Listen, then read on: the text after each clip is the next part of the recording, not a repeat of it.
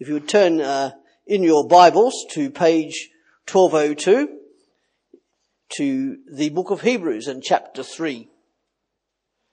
And I'll say another quick prayer. Father, we thank you that you are indeed a God who is alive, and you speak. And you speak through the pages of your written word, the Bible. Help us and give us all clarity of mind to be able to hear you speaking through your Spirit. And may we leave here not only having heard you, but with something else to do and put into practice. And we pray this through Christ our Lord. Amen. Wonder if you can recognise this bloke. Do you know who that is? That was me. 25 years ago, that is. 1985, I was in India. I was doing 6 months community development work. And the guy beside me is Rabi Chowdhury. And I've often wondered how he's got on. And this week he contacted me. He put my name in Google. Would you believe it? And there it is. It's amazing. And I'm glad to be in contact with him to see how he's gone on. He's now in West Bengal, working amongst the impoverished people there, particularly among the unreached people. And I'm so glad and thankful to God that he's gone on in his faith after our outreach, and he has not fallen away, as I know that some people have. And so how can we, as 21st century Christians, keep from falling away? And I would call it the COPE strategy. There's consider, persevere, and encourage. So let's read from Hebrews chapter 3. Reading from verse 1. Therefore, holy brothers, who share in the heavenly calling, fix your thoughts on Jesus, the apostle and high priest, whom we confess. He was faithful to the one who appointed him, just as Moses was faithful in all God's house. Jesus has been found worthy of greater honour than Moses, just as the builder of a house has greater honour than the house itself. For every house is built by someone, but God is the builder of everything. Moses was faithful as a servant in all God's house, testifying to what would be said in the future. But Christ is faithful as a son over God's house. And we are his house, if we hold on to our courage and the hope of which we boast. And the first thing we are to do is to consider Jesus, or as the NIV here puts it, fix our thoughts upon him. Now remember that these are Hebrew believers. That's who the writer is writing to. And I guess we would call them Messianic Jews today in some circles.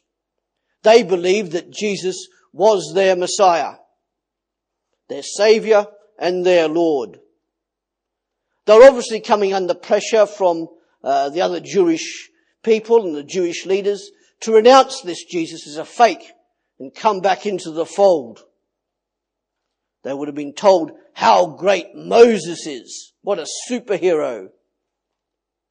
And in the previous chapter, we read how Jesus is greater than the angels because Jesus is God, but was made a little lower than the angels when he became man.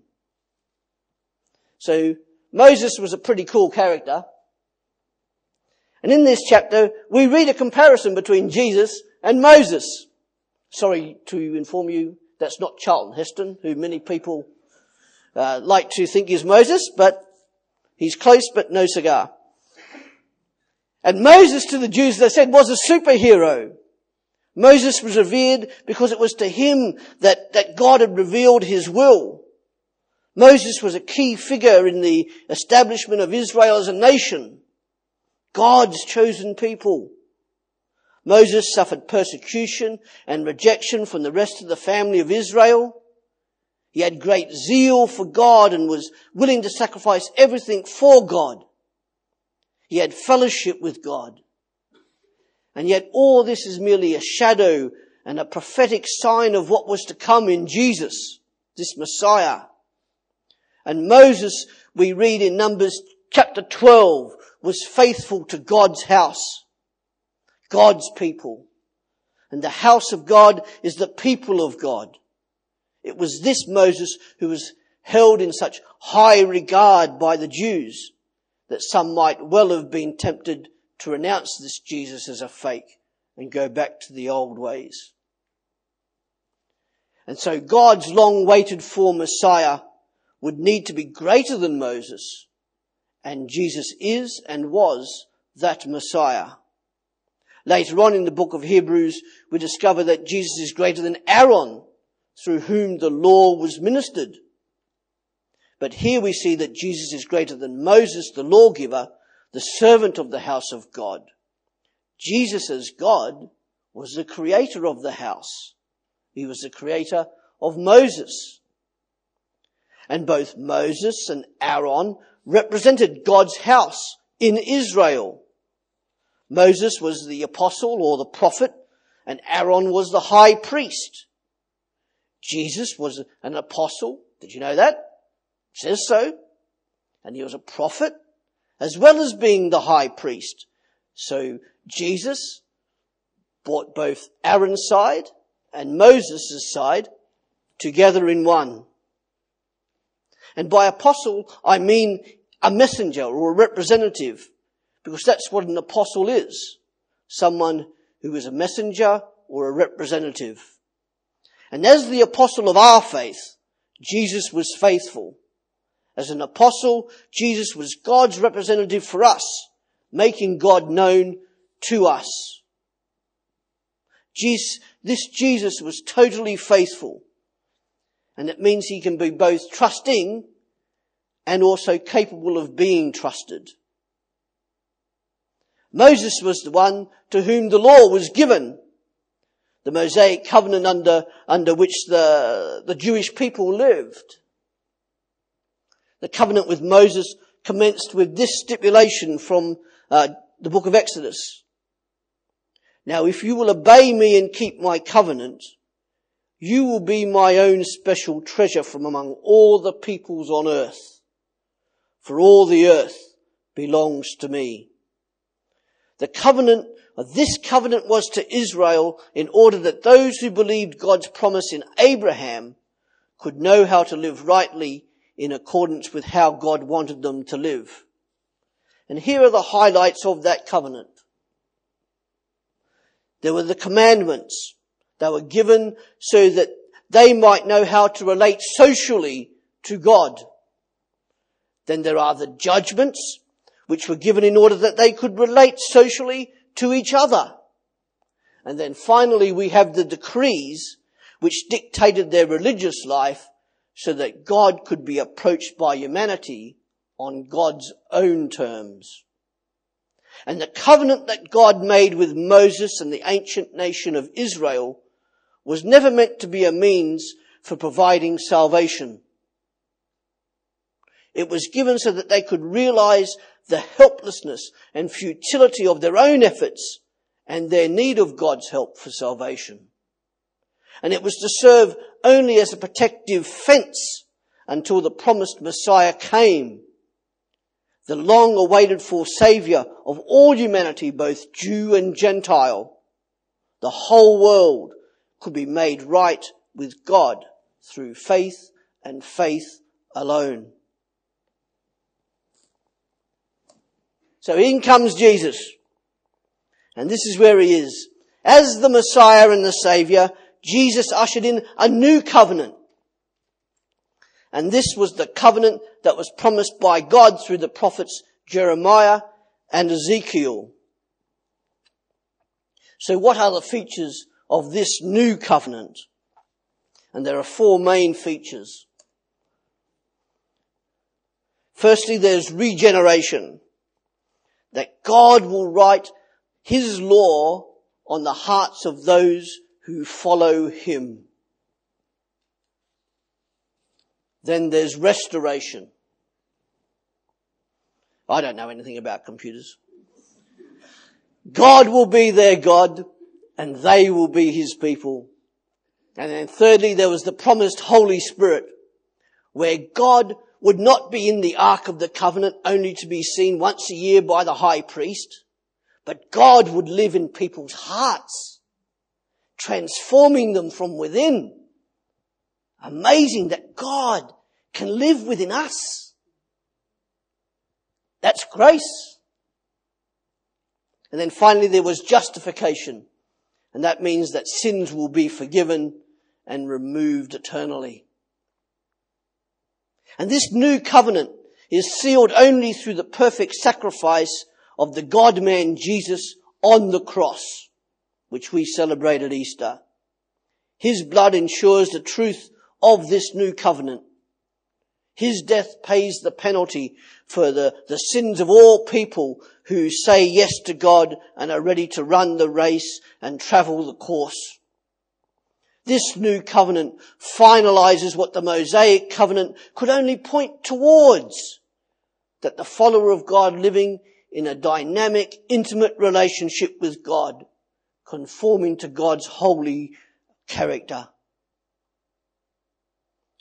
That is a very specific way in which Jesus is being superior to this Moses. And the original readers of this letter, being God-fearing Jews, would have been aware of it. They, of course, would also be aware that it is sin which separates humans from God, and as a consequence leads to both a spiritual and physical death. In the Old Testament, sins were dealt with in blood sacrifices of atonement as a covering for sin. And that was to show that that sin has a great cost. For without the shedding of blood, there could be no remission of sin. And a blood sacrifice is God's way of dealing with sin. And these blood sacrifices of the Old Testament signified several things. They were a covering or a veneer for sin. It showed the great cost of sin. It was an exchange or a substitution. And it was always only ever going to be a temporary measure, as it pointed forward to the death of a Messiah, indeed Jesus' death, and it needed to be done over and over again. So how is Jesus better than Moses? First of all, Jesus created Moses because he's God. He also created the house, of which a lot of Jews attributed to Moses. But the answer also lies in that it is a solution to sin. Moses couldn't have done it. Only Jesus could. And the ultimate solution to sin lies not in the continual animal sacrifices that the Jews had under the covenant with Moses, because as the writer later in Hebrews, chapter 10, verse 4 stipulates, the blood of animals cannot take away sin, but was only ever going to be a veneer or a covering. And that was why it was necessary to repeat time and time again. That is why when we take communion, the bread and the wine are only symbols, because if they turned into the actual blood and body of Christ, then it would be another sacrifice, which goes over and over again. So what about this? And it's only through the victorious death of Jesus that sin is permanently taken away, because Jesus is the permanent sacrificial substitution. It is as if the writer is saying, give up on Jesus, stop considering him, and you would still be dead in your sins. That's the way the original readers probably would have understood it. And as for us, what about us? And as followers of Jesus Christ, we are built together so that the Spirit of God may join us together in love. Both individually and as a group, we are the house of God. Jesus said, we will come and make our home in you. And he doesn't just sit and God the Holy Spirit doesn't just sit in your heart and go, "Oh, this is going to be a nice, easy life, isn't it?"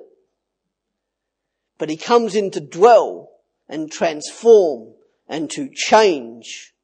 It's like changing rooms, but over a whole life.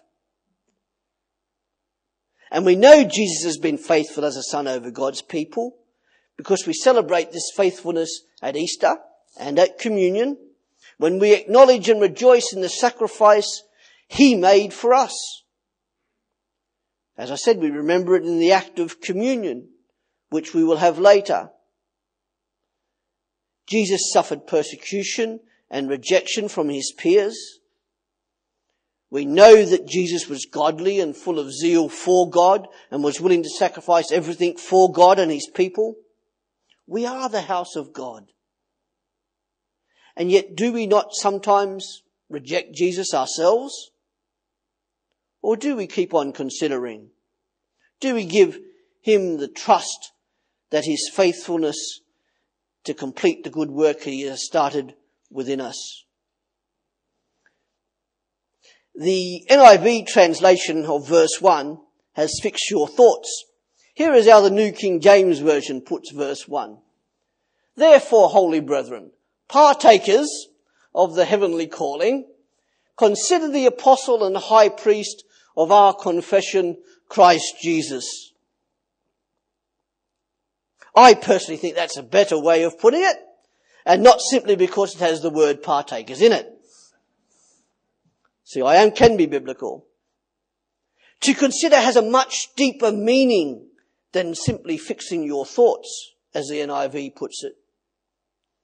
To consider means to seek, to fully understand or comprehend, as well as being fixing thoughtfully. To consider means to contemplate, to think about, to persevere with, to concentrate on, to fix our eyes and thoughts upon. And we have to allow Jesus Christ to permeate every facet of our life. It's not so much what would Jesus do, it's also what would Jesus not do. What would Jesus' thoughts be? What would Jesus' attitude be?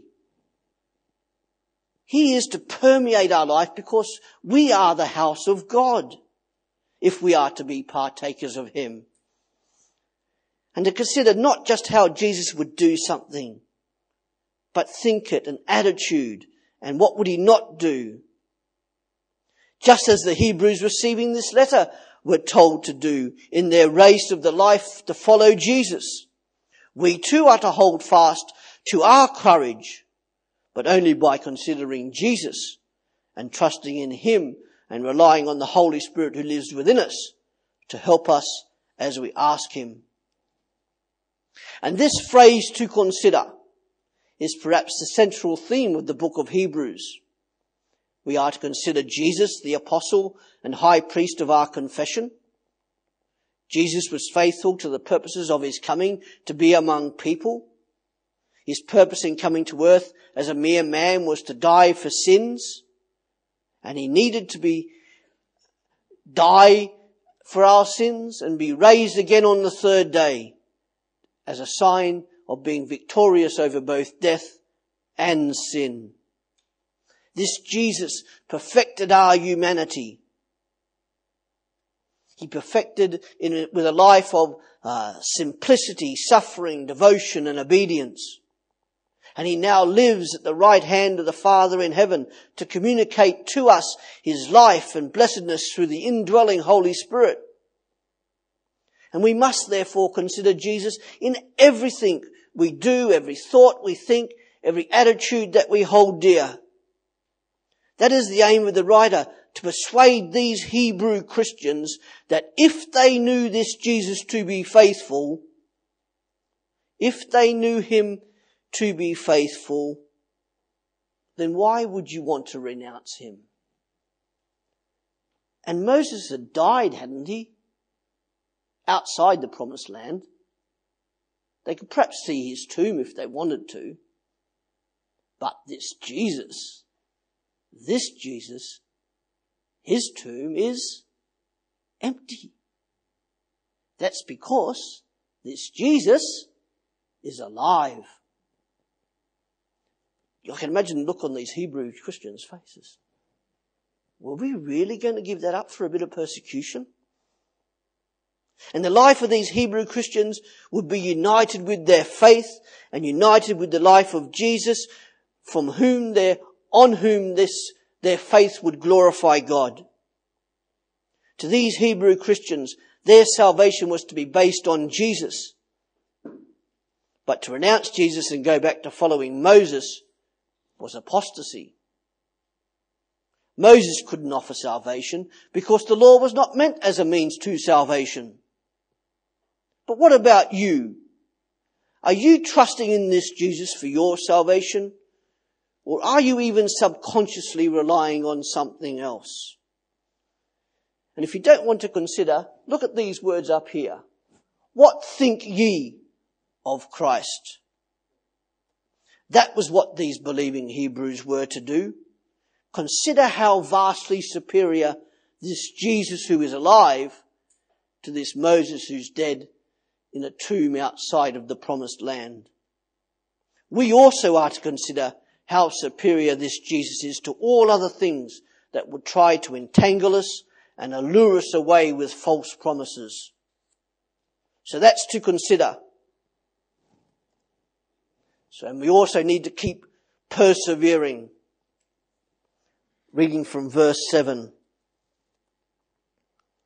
So the Holy Spirit says, quoting back from Psalm 95, "Today if you hear his voice, do not harden your hearts, as you did in the rebellion during the time of testing in the desert, where the fathers tested and tried me, and for 40 years saw what I did. That is why I was angry with that generation, and I said their hearts are always going astray, and they have not known my ways. So I declared on oath in my anger, they shall never enter my rest. See to it, brothers and sisters, that none of you has a sinful, unbelieving heart that turns away from the living God." And now down to verse 15.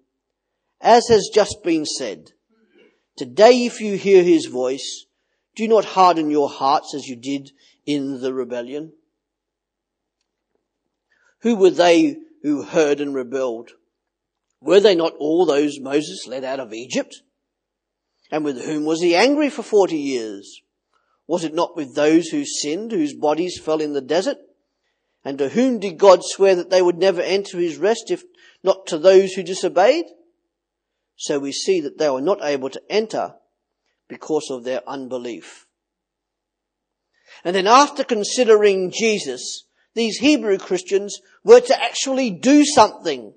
I wonder if that was a surprise to them. They were to persevere in believing. And the writer now warns these Hebrew believers against the sin of unbelief, which is the hardening of their hearts. And the writer, as I said, quotes from Psalm 95 and reminds them of the way that Israel, their ancestors, rebelled against God in the desert. He warns them not to be like their ancestors, their forefathers, who did not trust fully in the Lord their God. And from Psalm 95, he proceeds to remind them of what they did wrong, their deeds of unbelief.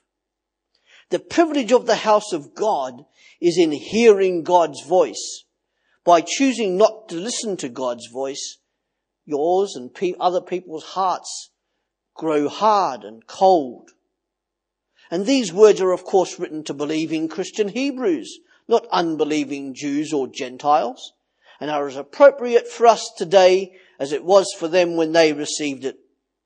And we are the people of God today. We need to be ready to listen to God's voice as we see God working in us. Our trust and belief in him grows. And if we do not believe in him to help us, then of course our hearts will harden and grow cold against him.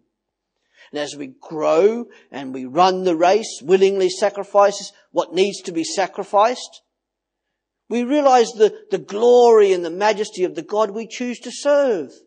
His holiness, his perfection, his love, his justice, his tenderness, and gladly listen to what he says to us and willingly receive what he gives us.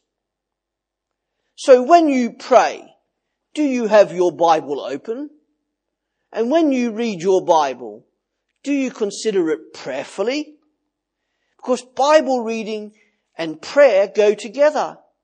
That's speaking to and fro.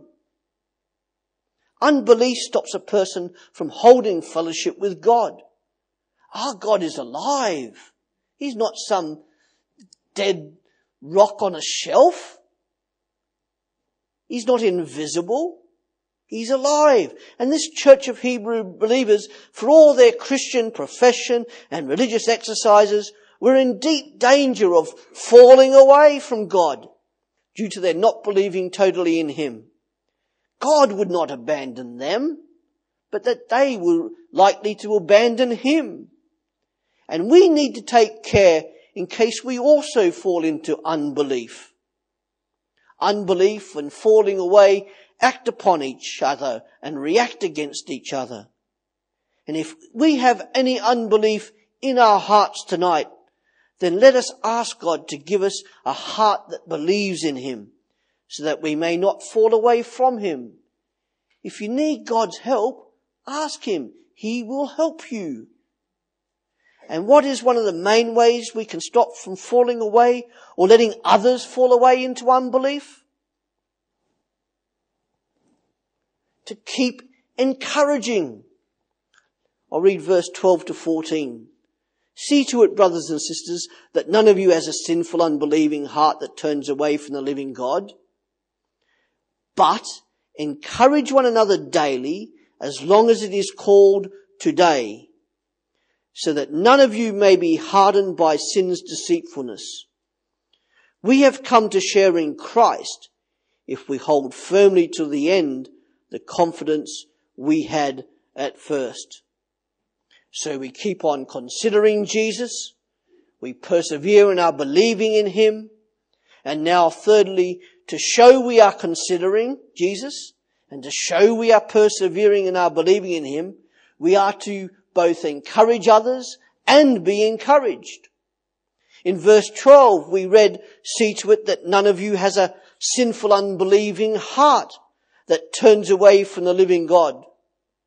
This means that we are not only to take care of our own hearts, but as verse 13 goes on to say, we are to encourage and ensure that no one else is in danger of falling away. And we who are believers here have to make sure that each one of us is staying on the path that leads to life. That is the race towards Jesus. This group of Hebrew Christians were to help and encourage each other. And so are we. For us, maybe it's by phoning someone you haven't seen for a while. Or maybe you get a random thought about a person and you call them up on your mobile just to see how they're going. It works.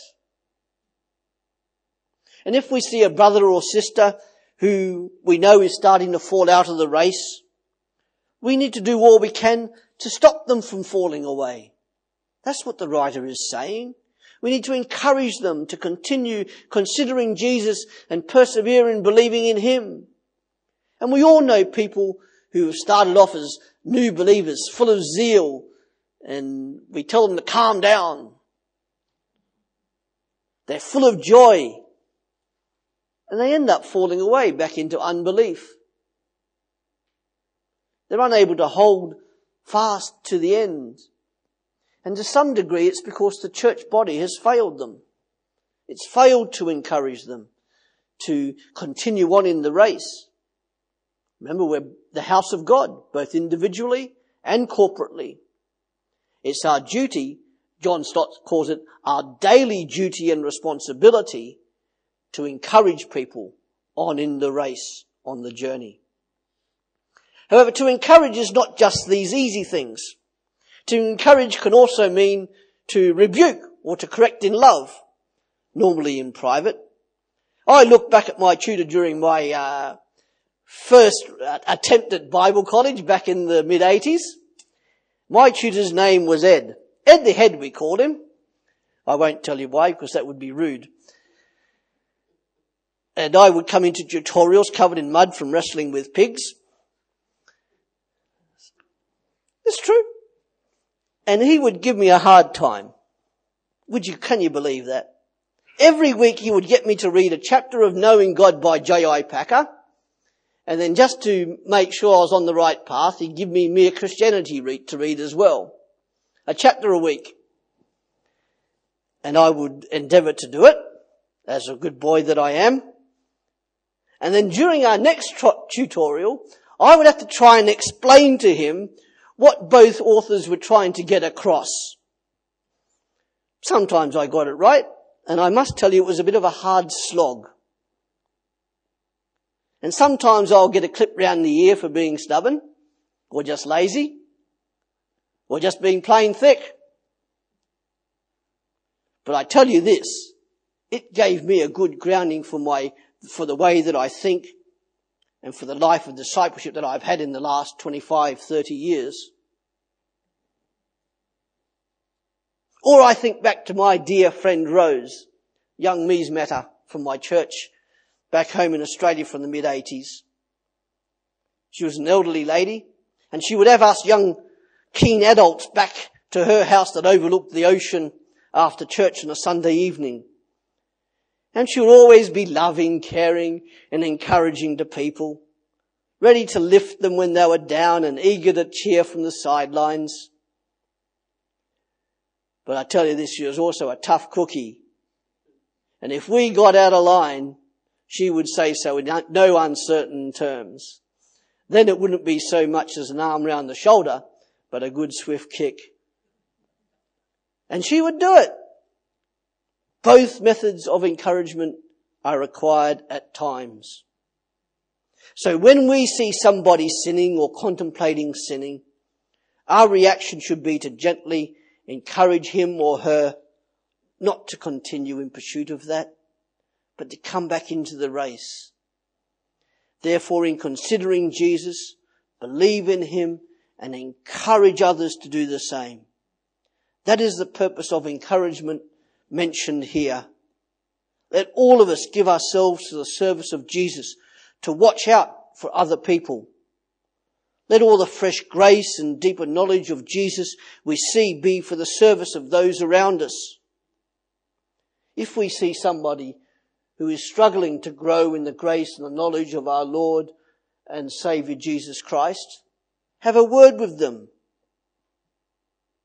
Where will you and I be this time next year?